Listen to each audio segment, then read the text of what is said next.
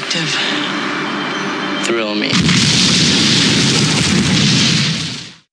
Thanks for joining us again. Jared and I will cover a little bit of... would you call this Australian fare, Jared? Because this was primarily shot here in Australia, correct? Yeah. It's and pretty most close. Australian actors, I think? Yeah, a fair few. It was shot in Melbourne. Yes. And Lee Warnell's obviously from Melbourne, so it's pretty close. Yeah. I would say it was an Australian film. We're talking about Upgrade from 2018. But before we get to that, let's do a little bit of a run-through of what we've been watching. Just letting everyone know, too, we've got a little Letterboxd account. So if you do want to check out perhaps sometimes some deeper thoughts on some of these films that we've watched, we're putting some content on there. So check us out if you get the chance. Now, Jared, what have you been watching, mate? I continued on a little bit of Dolph Lundgren that we mentioned last time that I'd watched Dark Angel. I moved on to the Joshua Tree this time. Right. And how was the Joshua Tree? Yeah, look, it was pretty standard. Pretty standard action stuff there. Wasn't bad. Enjoyable enough, but go back to it in a hurry. I got onto The Blob. Yes. Rewatched The Blob, which I hadn't watched in a while. I had the Blu-ray sitting there, so myself and our friend Maddie chucked it on and had a look, and it held up very well. I enjoyed it, very much so. Maddie did too, so that's a big stamp of approval there for The Blob. Yeah. I watched The Wraith with Charlie Sheen and Sherilyn Fenn and Clint Howard. How did The Wraith stand up? Yeah, not great. It was okay. If you like a lot of car chases, you'd probably be pretty happy, but it was a fairly revenge sort of film, isn't it? Yeah, a bit of a revenge kind of flick, a couple of sort of supernatural elements in there, and look, it wasn't terrible. The stunts and the driving sequences and that were pretty well handled, but just probably depends how much of that you're looking for as to your enjoyment level, I suppose. Randy Quaid also has a prominent role there in that one, so yeah. Stamp of approval. Yeah, stamp of approval. Well, that was Randy when he was still with us. Correct. That was Randy before he'd sort of dived headlong off the deep end. So obviously, me and you have got a little conversation to have about some Halloween movies, but I punched out a few in the series. I jumped onto H2O again, thoroughly enjoyed, as I normally do when I'm watching that one, and I went straight into Resurrection after that. So, look, things didn't improve there. They're still pretty shaky. It is not one of the better efforts. No. Not close. Yeah, a bit of a shame because I felt it had a couple of decent ideas, especially, when you read Taking Shape and you look at where they wanted to go with it. There was probably some ideas there that could have worked out, but the end result is it's just very ordinary. Look, looking back on that picture, and I haven't watched it in a while, but Busta Rhymes is the best and worst thing about the film, because he kind of seems to be, I don't know, hamming it up, which is what the film sort of kind of requires in some capacity. But then also he seems to be kind of the heroic character, which he doesn't really fulfill. It's a real strange sort of mix as to what he's doing there. That seemed like a producer's call. Yeah. That they wanted more. They reshot to put more of him in there. Yeah, I would suggest yes. He was considered kind of like the star, even though he's not really in it that much, if I remember rightly. He's not in it for about 30 minutes or something like that.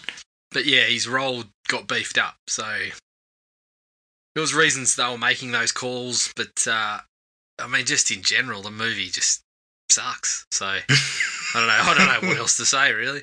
You have no other. You have nothing. You can't possibly provide any further light on it improved in any manner. I won't expand any further at this time, but it certainly did improve. So, Okay. yeah. I finally watched the Poughkeepsie tapes. Yep. Because that showed up on Stan for us. Now, I'd been looking to check it out for a while because the premise is quite intriguing. And there was some creepy parts to it, but I think the end result's pretty highly overrated. Yeah. I wasn't a huge fan of it. And I jumped into a couple of series that I'm sort of watching all the way through again. The first one's X-Men.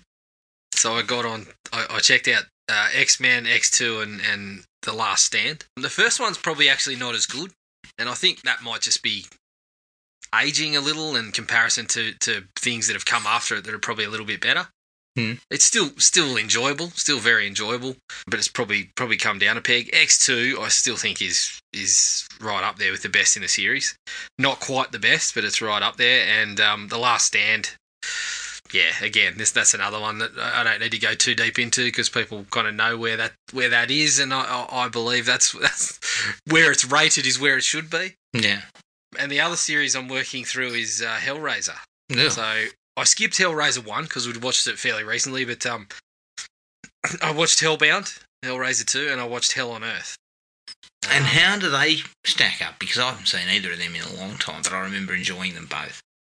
Hellraiser 2 was okay. Like, I didn't... I know some people like it as much as the first one. I thought it probably wasn't there, but I did kind of like that they tried to expand the mythology a little bit and having the... what's her name? Kirsty from the original one back was a good move. Overall, yeah, I quite enjoyed that one. But yeah, Hellraiser 3, it's okay as a kind of slashery, sort of horror-y kind of fare, but it's sort of just, you establish this stuff in 1 and 2, and then it kind of goes the opposite way. Like things that are supposed to work in 1 and 2, then there's sort of no reason for Pinhead to be where he is at the end of, or at the start of 3, and then a couple of the Xenobites that, I know there's a few, I'm not the first one to have these opinions. A lot of people have kind of gone on record about the Xenobites that are created by, the bloke with the camera and the fucking CD head Xenobite. Like, interesting, but I wouldn't say they were totally successful. But yeah, it was okay. I wasn't expecting to like him that much because I had never been, from what I'd seen of Pinhead and the crew previously, they were never one of my sort of favourite series. So to go back and go from the start and check them all out again, it's a bit of fun, and it's probably holding up a lot better than I was anticipating. Well, if you continue on, you're about to hit some rough seas, I think it'd be fair to say. Well, I'm starting to get into territory of, regularly taking a script and going, fuck, let's chuck Hellraiser in that somehow. And that happened a number of times, I believe. So yeah, I'm just about to plumb the depths. Because I remember seeing one that was on Netflix, and it was, I think, like midway through that second patch, and it was found footage. It had Pinhead in it. Fucking hell. Yeah. Can't wait for that one. How does this work? Yeah. Well, maybe they found the footage in the head of the fucking camera Xenobite. I don't know. I don't know how that works. It was some strange stuff, if I remember correctly. So, anything else? That was it? No, that was it. All right. I checked out a film on Shudder called Mayhem, which kind of interestingly had some things similarly mirroring the current pandemic situation, which I thought was interesting, and it was a bit of a ripper. I enjoyed it. It was really, really good. I put a review up on Letterboxd. The two main actors, Stephen Yeun, who was in The Walking Dead, and Samara Weaving, absolutely fantastic. Like, they're really, really good. It's super over the top, got a little bit of dark humour in it. It's definitely worth a watch. It's definitely worth checking out, especially if you've got Shudder. For the few of us have got it. After that, I went deep diving into Charles Bronson territory. Ooh. On Stan, and I went with Tender Midnight, Messenger of Death, and Death Wish 4, The Crackdown. Right, so you went all the best ones. All the best ones. Look, Messenger of Death was kind of the odd one out because it's kind of serious, which it kind of surprised me. That matches Charles's face. It was very... That's his one mode, isn't it? Yeah, and it was kind of serious. It had this whole tone of this family is murdered and it's kind of like a ritualistic killing and all this kind of stuff. And then there's corruption and behind-the-scenes machinations, and he's a reporter who's, of course, becomes a vigilante. A reporter? It was a bit strange. I mean, I could buy him as an architect. Not sure about a reporter. Well, I'm going to go with I couldn't buy him as an architect in Death Wish 4. Well, an architect of death, I have never laughed so hard in Death Wish 4 when there's a sequence where he kind of sneaks into a party as a barman or something. Yeah. And then he goes to the toilet and he sees them kill somebody. And then, I don't know, he farts or he trips over something in the bathroom. And they come in and they look at him and they go, "What are you doing in here?" And just to have Charlie Bronson give it the old, "I'm using the toilet." Yeah. It's like, oh yeah. Great and then, stuff. Because they're gangsters. I just assumed he's a witness. Let's kill him. No. Yeah. All right, you didn't say anything. Oh, yeah, let the man finish. So, Death Wish 4 had its kind of, I guess you'd say, if I was going to say something about Death Wish 4, it kind of had its charms because it's so silly. They're always funny to watch because they are just... I mean, they get so silly very quickly, those movies. But the real jewel in the crown is 10 to Midnight. I mean, it is just... This dude is dead set running around nude, like he's committing murders in the nick, and there's a sequence that I could, for some reason I shouldn't laugh. I shouldn't have really been laughing at this because it was nothing. It wasn't really that funny. But there's a scene where Bronson's goes to meet his daughter and she's a nurse, a student nurse. And so they're in the commissary getting lunch. And so they're walking down the line, picking things up and putting it on their trays. Yeah. And they're having a conversation. It's her and Bronson and his partner. So this scene goes on for about 3 or 4 minutes. They're having this, basically it's a pretty nondescript conversation about something. And then Charles gets to the front to pay. And then he kind of looks down and he goes, I've got quiche and coleslaw. I hate quiche. And coleslaw makes me vomit. And then he just turns around and heads back to change it. Like, oh my God. What was that? Right. Sounds like a well scripted bit of work there. Yeah, and it's got everything in the canon sort of sleaze. Bag of sleaze, it's got nudity, it's got lewd, I can't say lewd phone calls. I can't say I've come across nude killer before. Yeah, and he is dead set. There's a sequence where he's chasing Bronson's daughter down the road in the dark, and in silhouette his whole fella. What? So how's he killing people? Oh, he's stabbing him. Whacking him with his old fellows. He's stabbing him. But he just...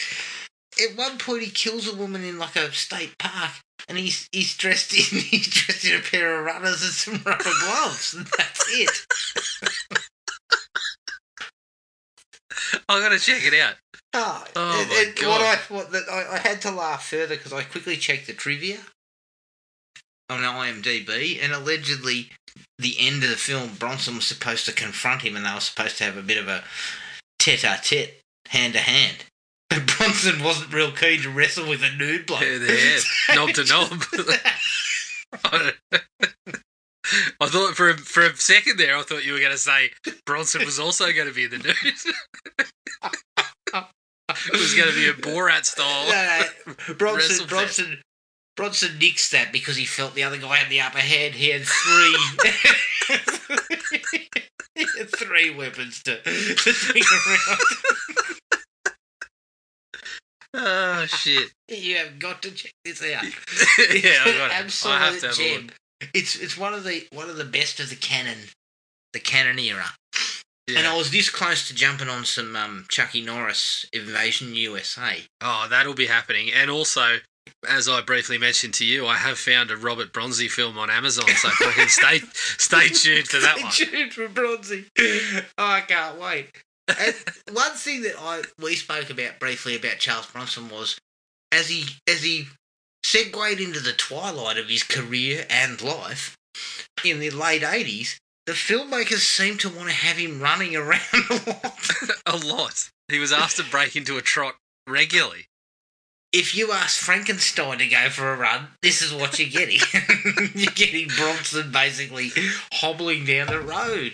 But he's also got this 65. He's also got this signature style where his hands seem to be like grabbing at sort of invisible handles and pulling himself along when he runs. It's a signature Bronson style. That run. It's unique to Bronson only. Yeah, a lot of elbow, a lot of shoulder work back and forth and reaching and grabbing and yeah. I mean, I know the guy was in good shape for a 65-year-old, but I said the same thing the other day, and, look, maybe I was slightly off my chops a little bit there when I said Stallone. One of the problems with Stallone in Rambo, Last Blood, is the guy's 70 years old. And you can't show a 70-year-old guy getting the shit kicked out of him or fighting hand-to-hand or anything like that. When it's a Canon picture, no problem. There's no problem there. Yeah, that's because you chuck a stunt double in there. Yeah. We ask him to run. My favourite is the couple of times where he was asked to sort of fall over though and pretend he tripped. It was. I mean, he could sell it. He really could sell it. Not effectively, but. But the only other thing I watched was the first episode of the Night Stalker documentary. Oh yeah. Yep. Look, it looks solid, but I get this feeling that it's going to be a bit like The Ripper, where I'll be like, yeah, look, okay, but nothing special. And I think that this is part of the problem with, and we talked about it a couple episodes back, there is just so much, the market is so flooded by true crime that basically there is nothing new under the sun in presenting it, and so it's no different from half the others.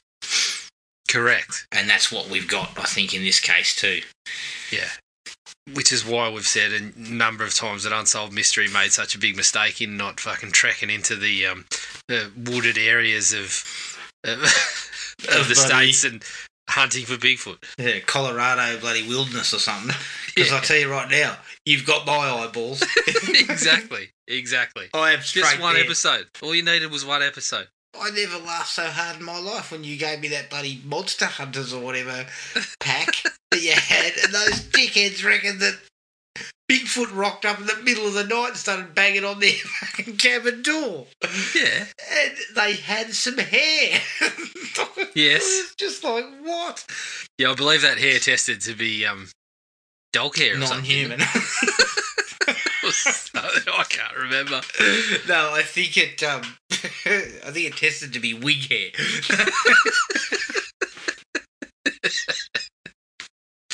But you know what? That shit gets me in the door, though. Yeah, fucking oath. If you're saying you're going to present me with some Bigfoot footage, I'm there. Yeah, it'll get me in the door quicker than it'll get me in the door for another series of what they produced with the latest episodes of Unsolved Mysteries, put it that way. Yeah, look, you know what? I reckon Unsolved Mysteries is done. I don't think we'll see a further run at it. I reckon we will, because I think the ratings were still, the Netflix viewing numbers were still there. Were they? I believe Jesus so. Christ, I think some people are too easily entertained. Yeah. Because to me, there's a hell of a lot better stuff on Netflix itself, let alone other avenues to see it. But I mean, fuck, watch Tiger King again. Oh yeah, well, you know, not to go off on a tangent because this is going on for too long. But why are we threatening to make a movie of Tiger King? Didn't you just watch 10 episodes of the best fucking documentary that's been dished up in a while? We don't need a dramatisation of it.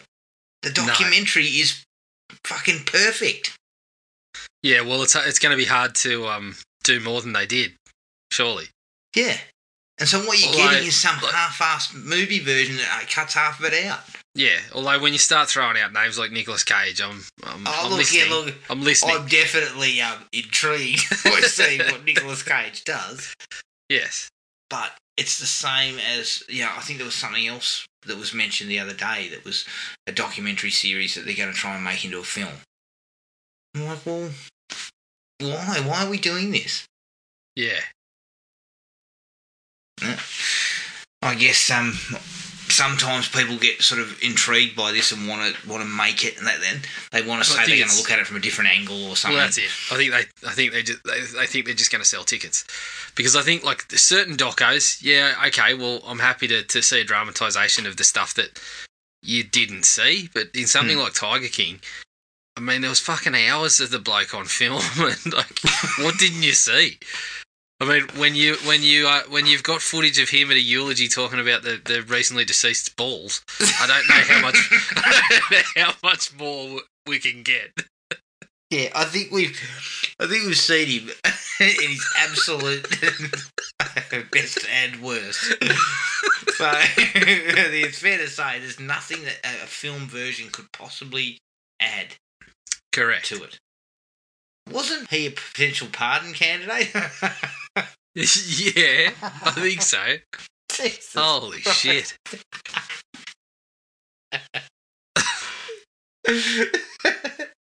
I'd like to say cooler heads prevailed. Yeah. Yes. It's just unbelievable. All right. That was it for me. All right, let's take a break. Here's the trailer for 2018's Upgrade. Can I have everybody's attention? I'm looking for the guys who murdered my wife.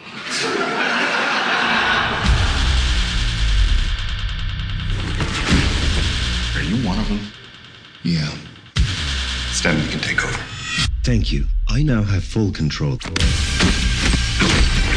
Hi. You upgraded. Now you're stronger. Faster. Better than everyone else.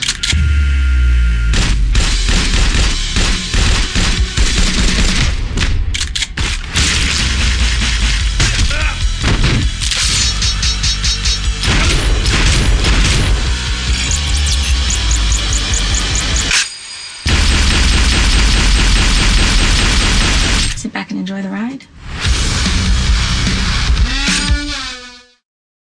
Upgrade from 2018, written and directed by Lee Winnell, who wrote and directed The Invisible Man.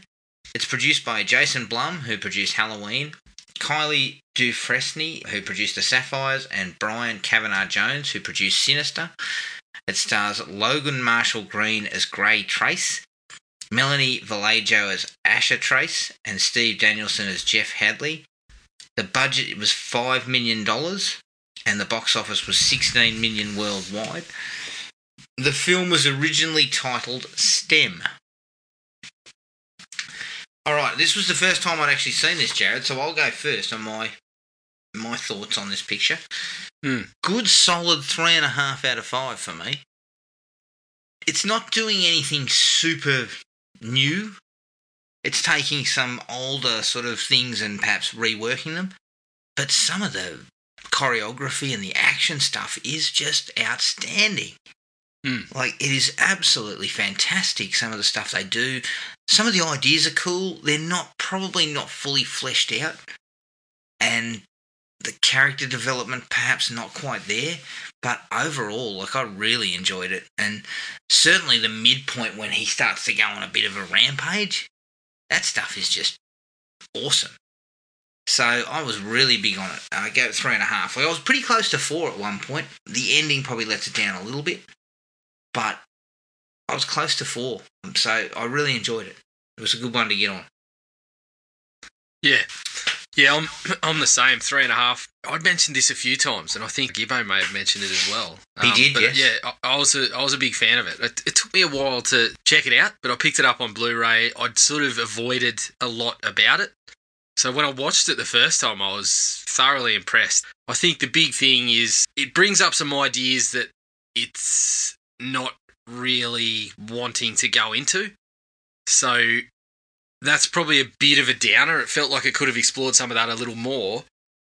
But then the way that it goes about the action stuff, you can't really hold it against it. It's like it just wanted to set itself in this kind of setting and then go that action movie route and use the things that it brings in, the future and the AI and whatever, to facilitate some really awesome sequences. And at that, it succeeds. And that's really where the strength of it is. When you get down to it, the old revenge plot, really, as you said, it kind of wraps up in a fashion that's not. I didn't hate the ending, but I was kind of looking for a little more from where we got to, and you know, it's hard not to look at where it's set and what it could have done with some of the ideas that it brought up to say that. Well, you probably knock a little bit off the score for that because it probably could have delved into it a little deeper. But as you said, a good solid 3.5, really enjoyable. Definitely something, you know, I've seen it a couple of times now, and it's definitely something I'd go back to in the future. So definitely. And look, you know, starting off with what's good about it, the film looks great. For a movie that's made for $5 million, I mean, you couldn't tell. Honestly, looking at it, if no one had told me it was worth $5 million, I would have guessed somewhere in the vicinity of 20 to 25. You know, I mean, it looks fantastic, and they squeeze every dollar out of that budget. Yeah, another Blumhouse effort. You know, just get everything you can out of the budget. And, and don't go overboard with it. Yeah, like so you wouldn't necessarily looking at it. I would have said it was more of a higher budgeted film, but I guess actually breaking it down, there's not a lot of. They don't show a lot of the future. No, they and show a lot of little shots, and that's it. Yeah, and a lot of those cool action sequences are in sort of interior sort of locations. Yeah, with not a lot of people involved in them. The main car chase is kind of up close and personal, using cars that are actually real. Like he's driving a Mustang and she's driving a police car that's actually a police car, not a self-driving vehicle. So I like that was kind of included, and it cuts. It all looks like sort of a chase on a bridge just somewhere. Yeah. So they really work their money, and they get a fantastic look to the film. Yeah. It's really, really solid. The fight choreography. Some of that stuff is the best stuff in the movie. Yeah, no doubt. I think the techniques they use in a lot of that choreography is what makes it stand apart. And it really sells the whole AI controlling him angle. I like the way they've got the kind of camera. It almost like follows him all the time. Yeah, it's on him. It's got that. I can't remember what the sort of technique is, but it keeps his head sort of centered in the frame a couple of times, and everything else is moving. Yeah. And it sort of just absolutely sells that, okay, he's gone into the mode where he's no longer in control. And it does that a couple of times. And then a couple of the fight sequences where, again, whenever he sort of bends over, the camera bends with him and sort of stays focused on him. Some of that stuff was fucking phenomenal. I read something in the trivia saying that what it was the camera was synced to a mobile, and the mobile is on him in his pocket or in his, tucked somewhere on him. So the camera is syncing to the mobiles and staying with him. That was kind of how they did it. And, it's a really, really nice kind of wrinkle to your bog standard sort of punch-up. The first biffo he has in that bloke's apartment, where he just dodges and ducks the knife and everything, and he's talking to Stem while it's all happening. At the same time, it's just really, really cool, and he's just, he just goes to town on the bloke and then proceeds to fucking basically decapitate him. Yeah. But I just think that it's like something like John Wick, where you've got to bring something new to the table about how you do some of this stuff. Yeah. This kind of does that as well. It kind of brings in this really, really cool choreography that I think works, and it works really well. The stiff movements, it's like a robot. Yeah, and it's sort of... It's funny, this is going to sound fucking silly again, but I compared it to parts of Venom because he's... Not only does he look a little bit like Tom Hardy, but he's... the way that he's going through those motions... He actually does he does a good job of selling my body's moving independent of me wanting it to. Yeah. So he's kind of doing all this shit, and the look on his face says, what the fuck's going on? Yeah. And he's sitting there going, Stam, like, what the fuck? What are we doing? But obviously, as an actor, he's got to be doing all that. So I would say in that regard, it probably works a little more successfully than Venom, but it was kind of similar in parts where he's doing this sort of acting performance in the midst of this raging blue, you know? Yeah. I really like some of that stuff. It was really, really good. So I like the futuristic world. They kind of flesh it out very briefly with a couple of shots. Self-driving cars, Aaron's weird sort of house where he lives and all that sort of stuff. So they don't sort of go overboard because obviously they haven't got a lot of money to do that. But they sell it quickly. They also explain to us what STEM can do in a very short, succinct conversation. Yeah. They don't waffle on and just fill your head with all this bullshit so you're confused as to what it is. So I think that was a nice touch. You've just got to get that, because get that shit out of the way. Don't bother me with tons of exposition about it. No, and it's, obviously we've spoken about the concerns about sort of technology and that sort of thing are obviously pretty fertile ground. You go back to movies like Terminator, real successful ones like Terminator and RoboCop and Maximum Overdrive. And I think it does a reasonable job of putting its concerns out there. It's fairly surface level, but it does it pretty quickly. But you see, his wife basically handing her life over to technology while he sort of... he won't. Isn't, but then very quickly he just becomes a passenger and everything he's doing is controlled by the tech and then lets it into his body and he's no longer in charge. And it's all pretty surface level stuff, but the whole, just that idea in general is pretty fertile ground for a solid little piece of sci-fi sort of action work. Yeah, that's right.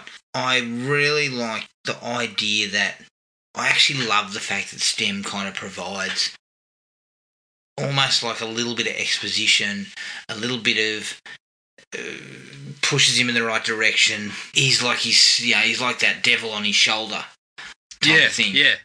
And I like the idea that it talks. Like initially when they implanted, I just assumed he just became the robot, and then there was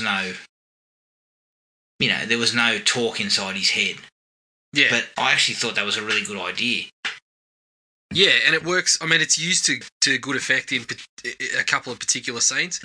Number one, you get a bit of an idea of his... Well, I guess I like the way they portrayed him sort of getting into these situations reluctantly at first. But then, the end goal is something that he wants, so he goes along with it. But as you said, Stem's kind of the, let me... pushing a little bit by little bit, let me take control. And I think they were also wise with whoever provided Stem's voice, because we've actually got like a point of reference now. And it fits with those AI voices you hear on like Siri and Google and Alexa and all that. Whoever provided the voice did a pretty good job with that. But there is one particular part that I really liked as well where, and I think they could have got a bit more mileage out of it, but where Stem is almost narrating what the detective's doing. Yes. When the detective comes to visit him, and he's like, she's checking your boot print. Look at her, because when you look away, you seem guilty, and things like that. I thought that right there was something I could have done with a little bit more of. But yeah, as you said, it all fit nicely into this dynamic between Stem and Gray. Yes. And I like the fact that they basically, Stem insinuates we can't go to the police because you signed a non-disclosure agreement. Yeah. You can't tell them what they put in you. Yeah, all that setup of him being in the wheelchair, having that non-disclosure, it's just a neat little way to package that all up. And it again, it throws another complication in for him that the detective is onto him. Yeah. And I did like a couple of those sequences where she comes to see him, and that particular one where Stem is basically talking him through how to be interviewed. Yeah. It's a really good way to do it. The fight in the toilet, yeah, where he absolutely touches up like fucking 4 blokes. Yep. That's great. And he's talking his way through it. And he's quipping, and he's starting to get a little cocky. Yeah. With what he can do, which sort of comes back later, which I liked, with regards to how he deals with Fisk. Yes. Later on. And that's the other thing I really loved was the idea of the guns implanted in their arm. I thought that was an excellent idea. Yeah. Strange, but really intriguing. Again, I felt like they probably could have used it a little more, but I did really like that. I also was I was happy to see Kenny's brother serving drinks in the bar. Is that Kenny's brother?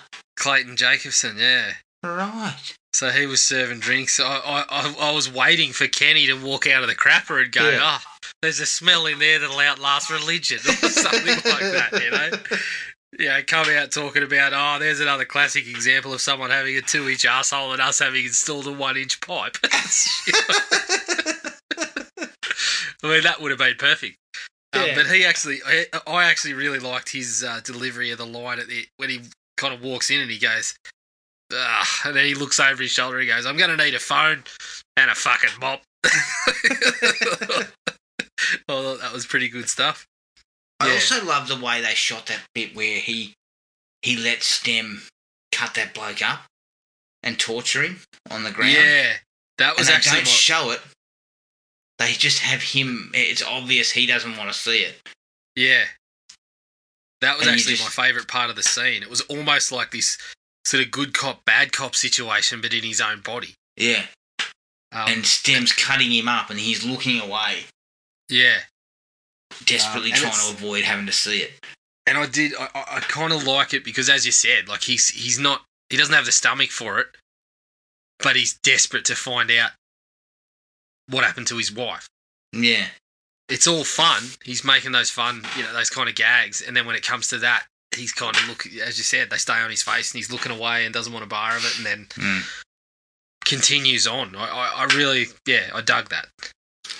I like the little Easter egg at the hacker's apartment when he goes to the hacker to try and override the signal so he doesn't cut him off.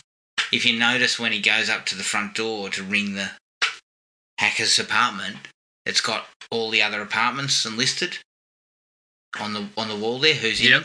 And one of them is J1. It's listed as being one of the apartment dwellers, so I thought that was a cool little Easter egg to throw in James Wan, because obviously those two created Saw and Insidious and all that stuff. So, nice little shout out to his mate. Yep. Nice touch. Yeah, I liked the idea of being able to see someone's memories in playback, almost like CCTV. Yeah. How they kind of get that guy's memories and check to see who he dealt with. I'd still like to know how he did it, but it worked a little better than it did in Wild Wild West, that's for sure. Oh, was that in what? Stay tuned. We need to get to that because that's got some shit in it. But is that the big time? Again, side note, is that the one where Ted Levine's got a fucking? It looks like a gramophone head hanging out of his ear. Yeah, I think so. Jesus Christ. Yeah. Good shit. That was awful. Yeah. But, look, they don't explain how. They kind of don't explain but it's how. another one of those situations where you don't really need it. Initially, I thought he was still alive. Yeah. So they were just kind of, accessing it from his brain somehow. But again, I guess don't ask me to go too deep into how I thought that was what was happening. I'm just I'm just throwing ideas against the wall here. I'm just spitballing. And again, he was altered. Yes. So that was something that we knew. So you didn't have to ask too many questions about it. It was just a sound idea that something.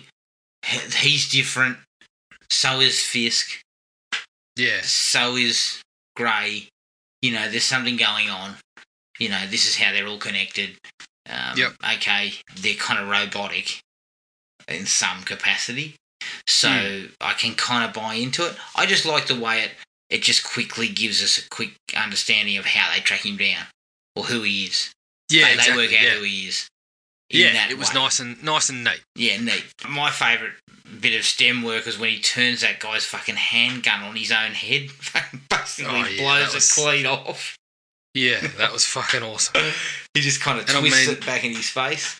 Yeah, and it was sort of, again, we were well aware that that's what was going on, but it was just something a little unexpected. Yeah. We just, stems in the flow of it, and then he just grabs his elbow and then bang. It was just, it was just another very cool way to use the things you'd established to give us something just a little bit different.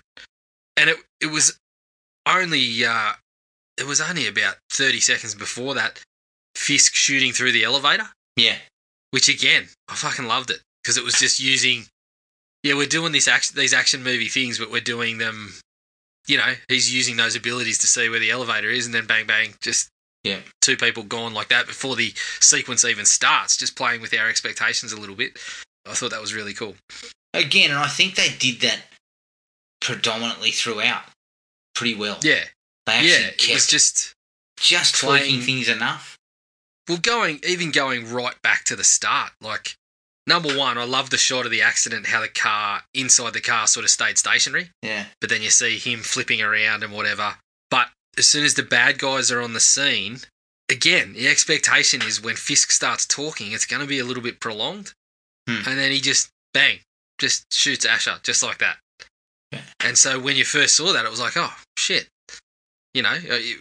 Playing with our conditioning to expect, here's the fucking long-winded villain just going to blurt something out and it's going to take a while, but it doesn't. Yeah. And then I love the way he just kind of goes till death do us part and fucking walks off. Like, I just felt from the start that, especially Fisk, I was a bit of a fan of his performance. I've got a little bit of a dislike about the arc of the character overall, but I liked what he brought to it. Yeah, agreed.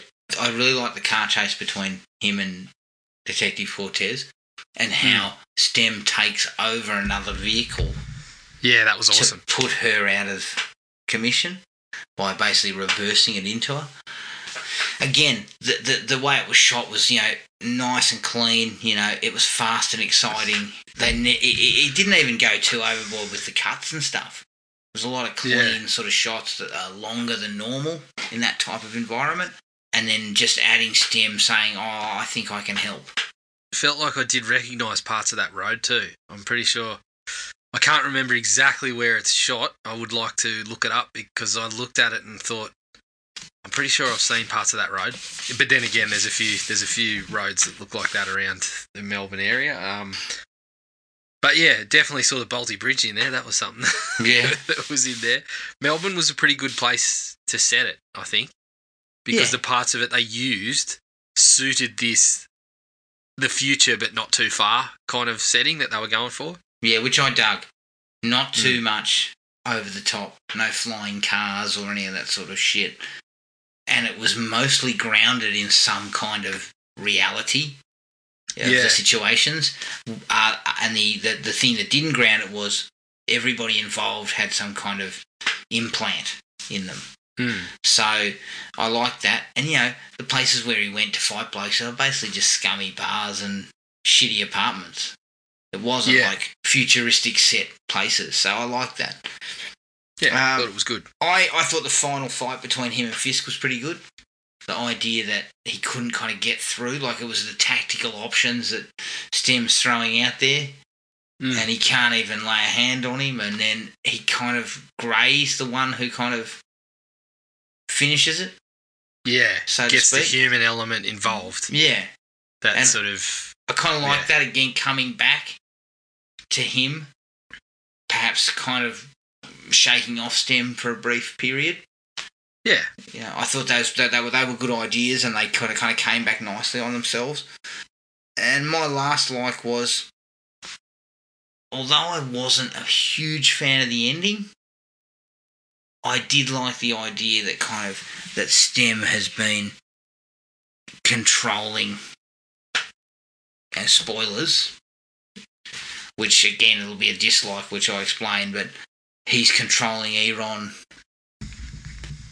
and has been the whole time, and has been controlling Grey, and now Grey, he kind of basically just almost lobotomizes Grey, puts him away in his mind, and then just heads off to do more. I did like that aspect. I didn't mind that he sort of got basically locked away in his own head. Yeah.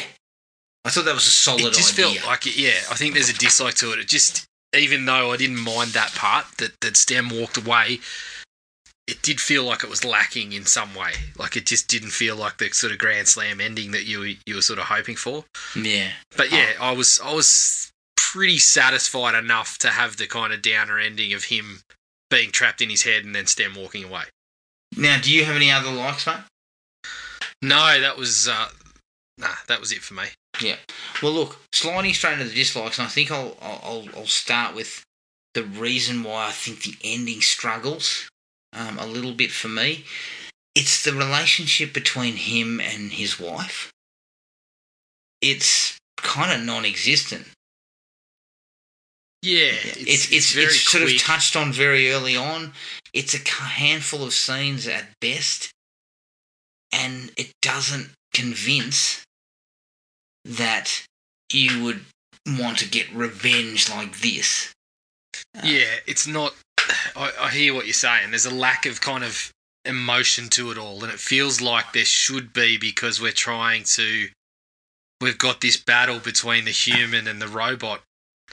And obviously we've just established with the bad guy that the difference is there's an emotional element. There's a connection to other people and the feeling and whatever that Stem, for whatever reason, doesn't seem to develop, even though they say he can learn anything or whatever at the start. Yeah. He doesn't seem to develop those emotions or have any interest in the connections.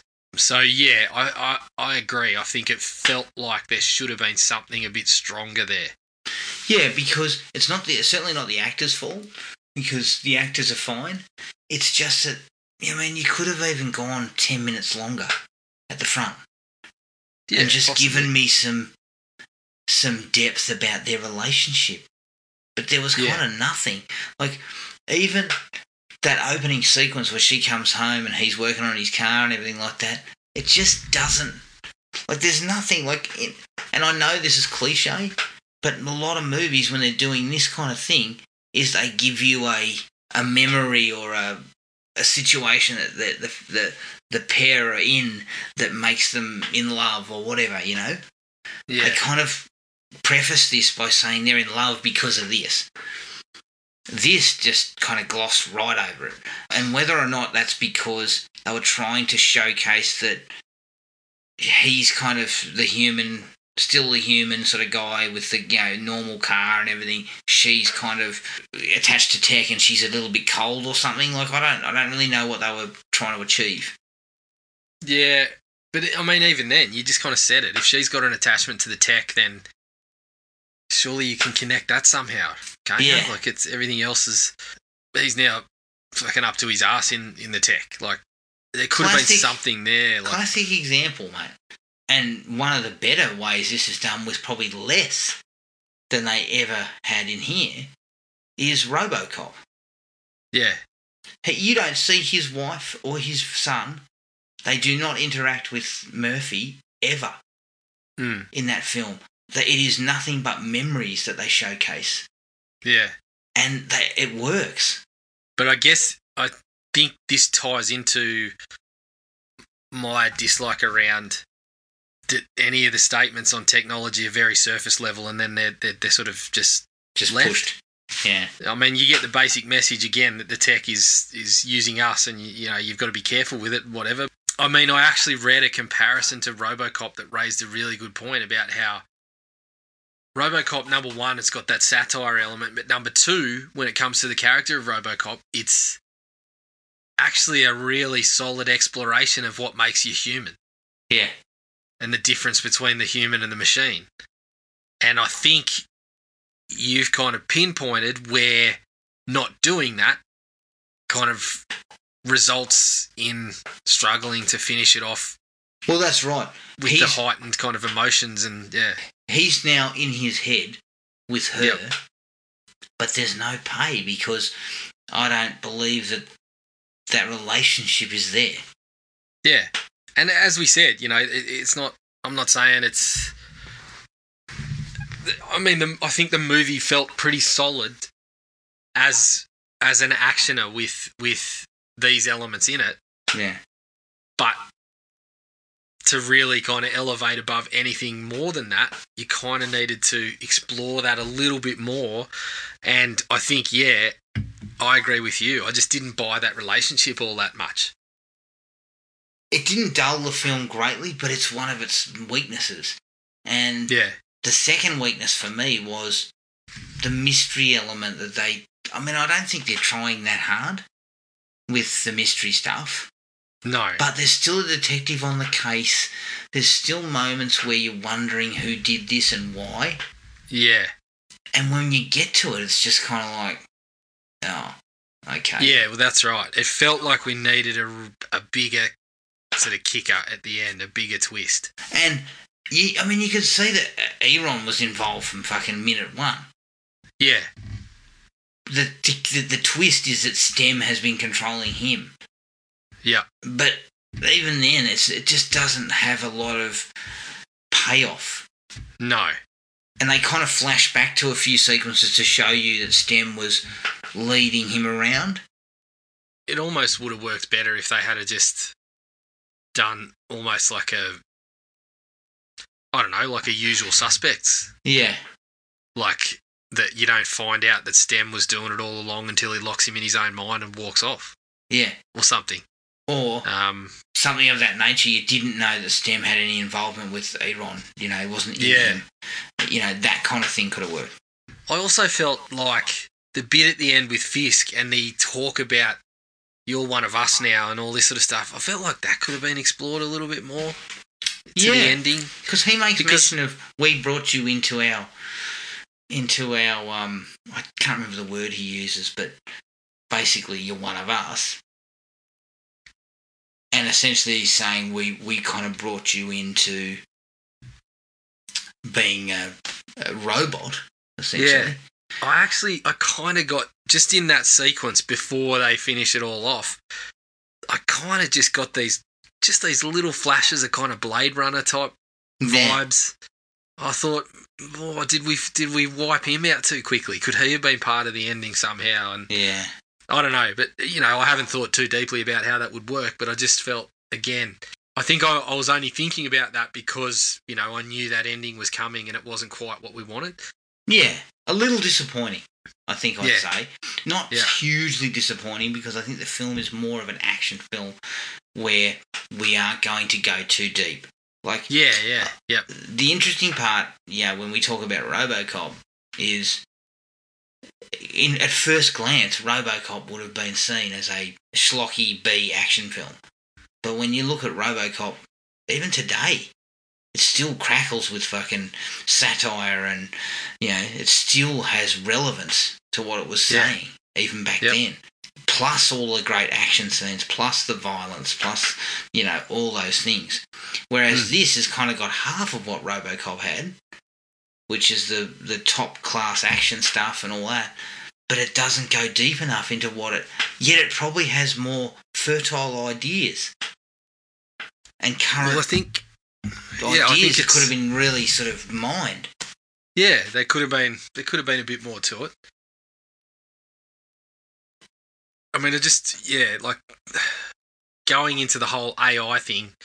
I mean, we said it had some really awesome moments of using that, like you said, the devil on the shoulder, and that he lost control of it and whatnot. It just felt like there could have been something more to really push it over the edge to a kind of 4.5 star movie pretty easily. Exactly. And that's what keeps it out of that high echelon. It sacrifices the ideas for the visceral For some of the action. moments. You're right.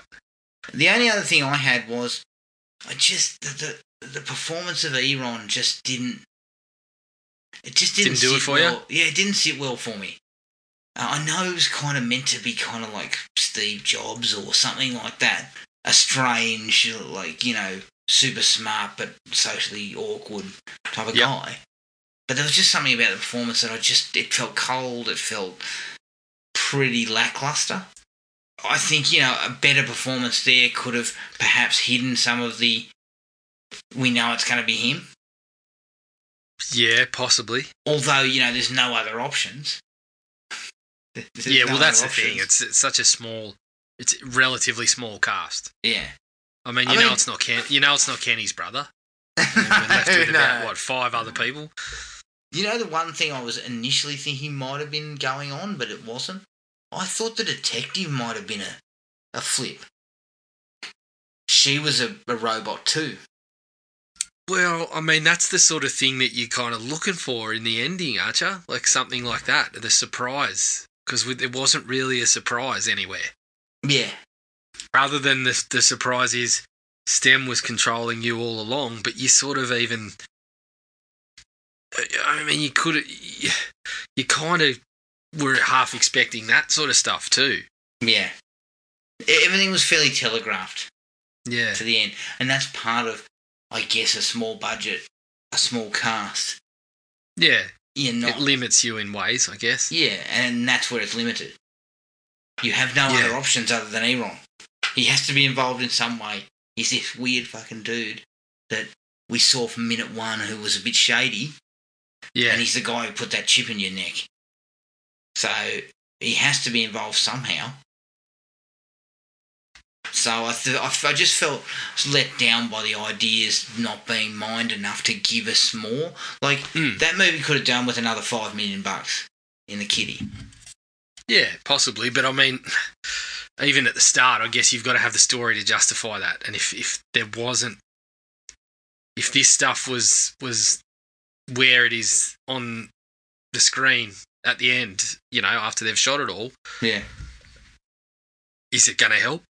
Yeah, true. Yeah, maybe more on the page they needed to flesh some of that stuff out. I mean, it could have probably been a little longer for me. Yeah, well, I think they're talking about 15 minutes. Yeah, I think they're talking about doing a TV show now, aren't they? Oh, really? Or possibly taking it into a TV show. Well, that could work.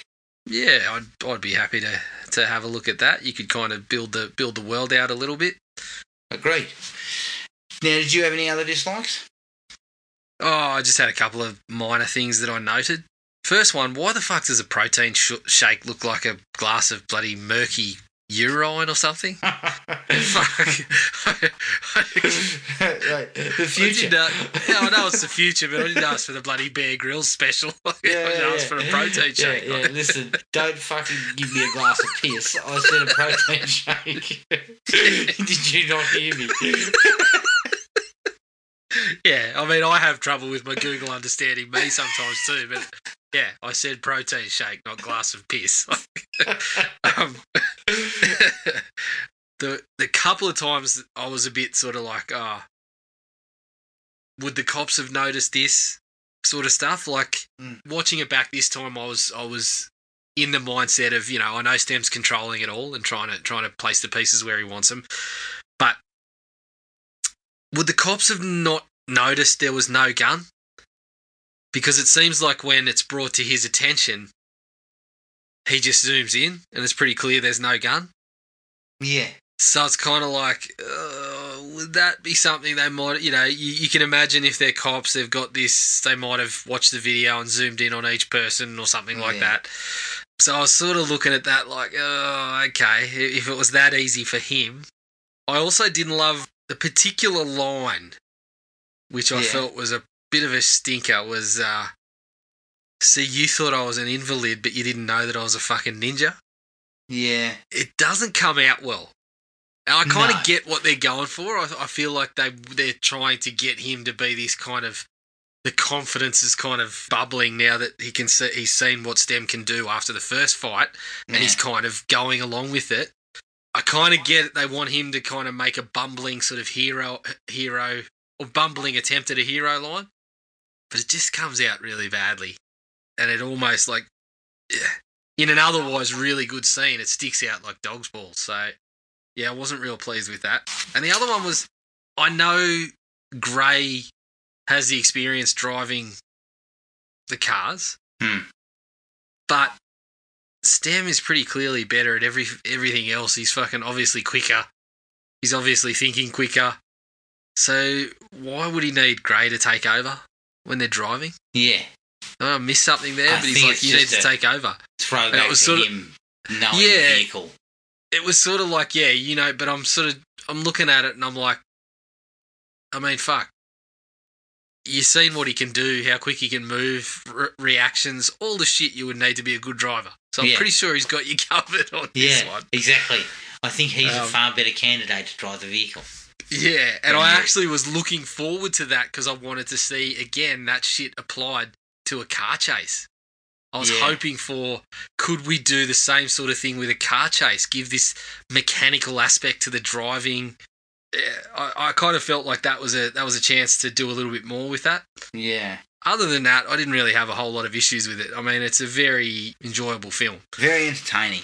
It's not one that had been on the radar, put it that way. Yeah. So it's good to come across something like that and say, well, that was a really, really good film. Just not quite there yet it had the fertile ground to be really, really interesting.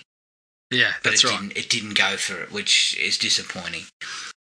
Yeah, it's sort of one of those ones where you're picking out the dislikes because you really just sort of you wanted it to be a great film because you enjoyed it so much. Yeah, agreed.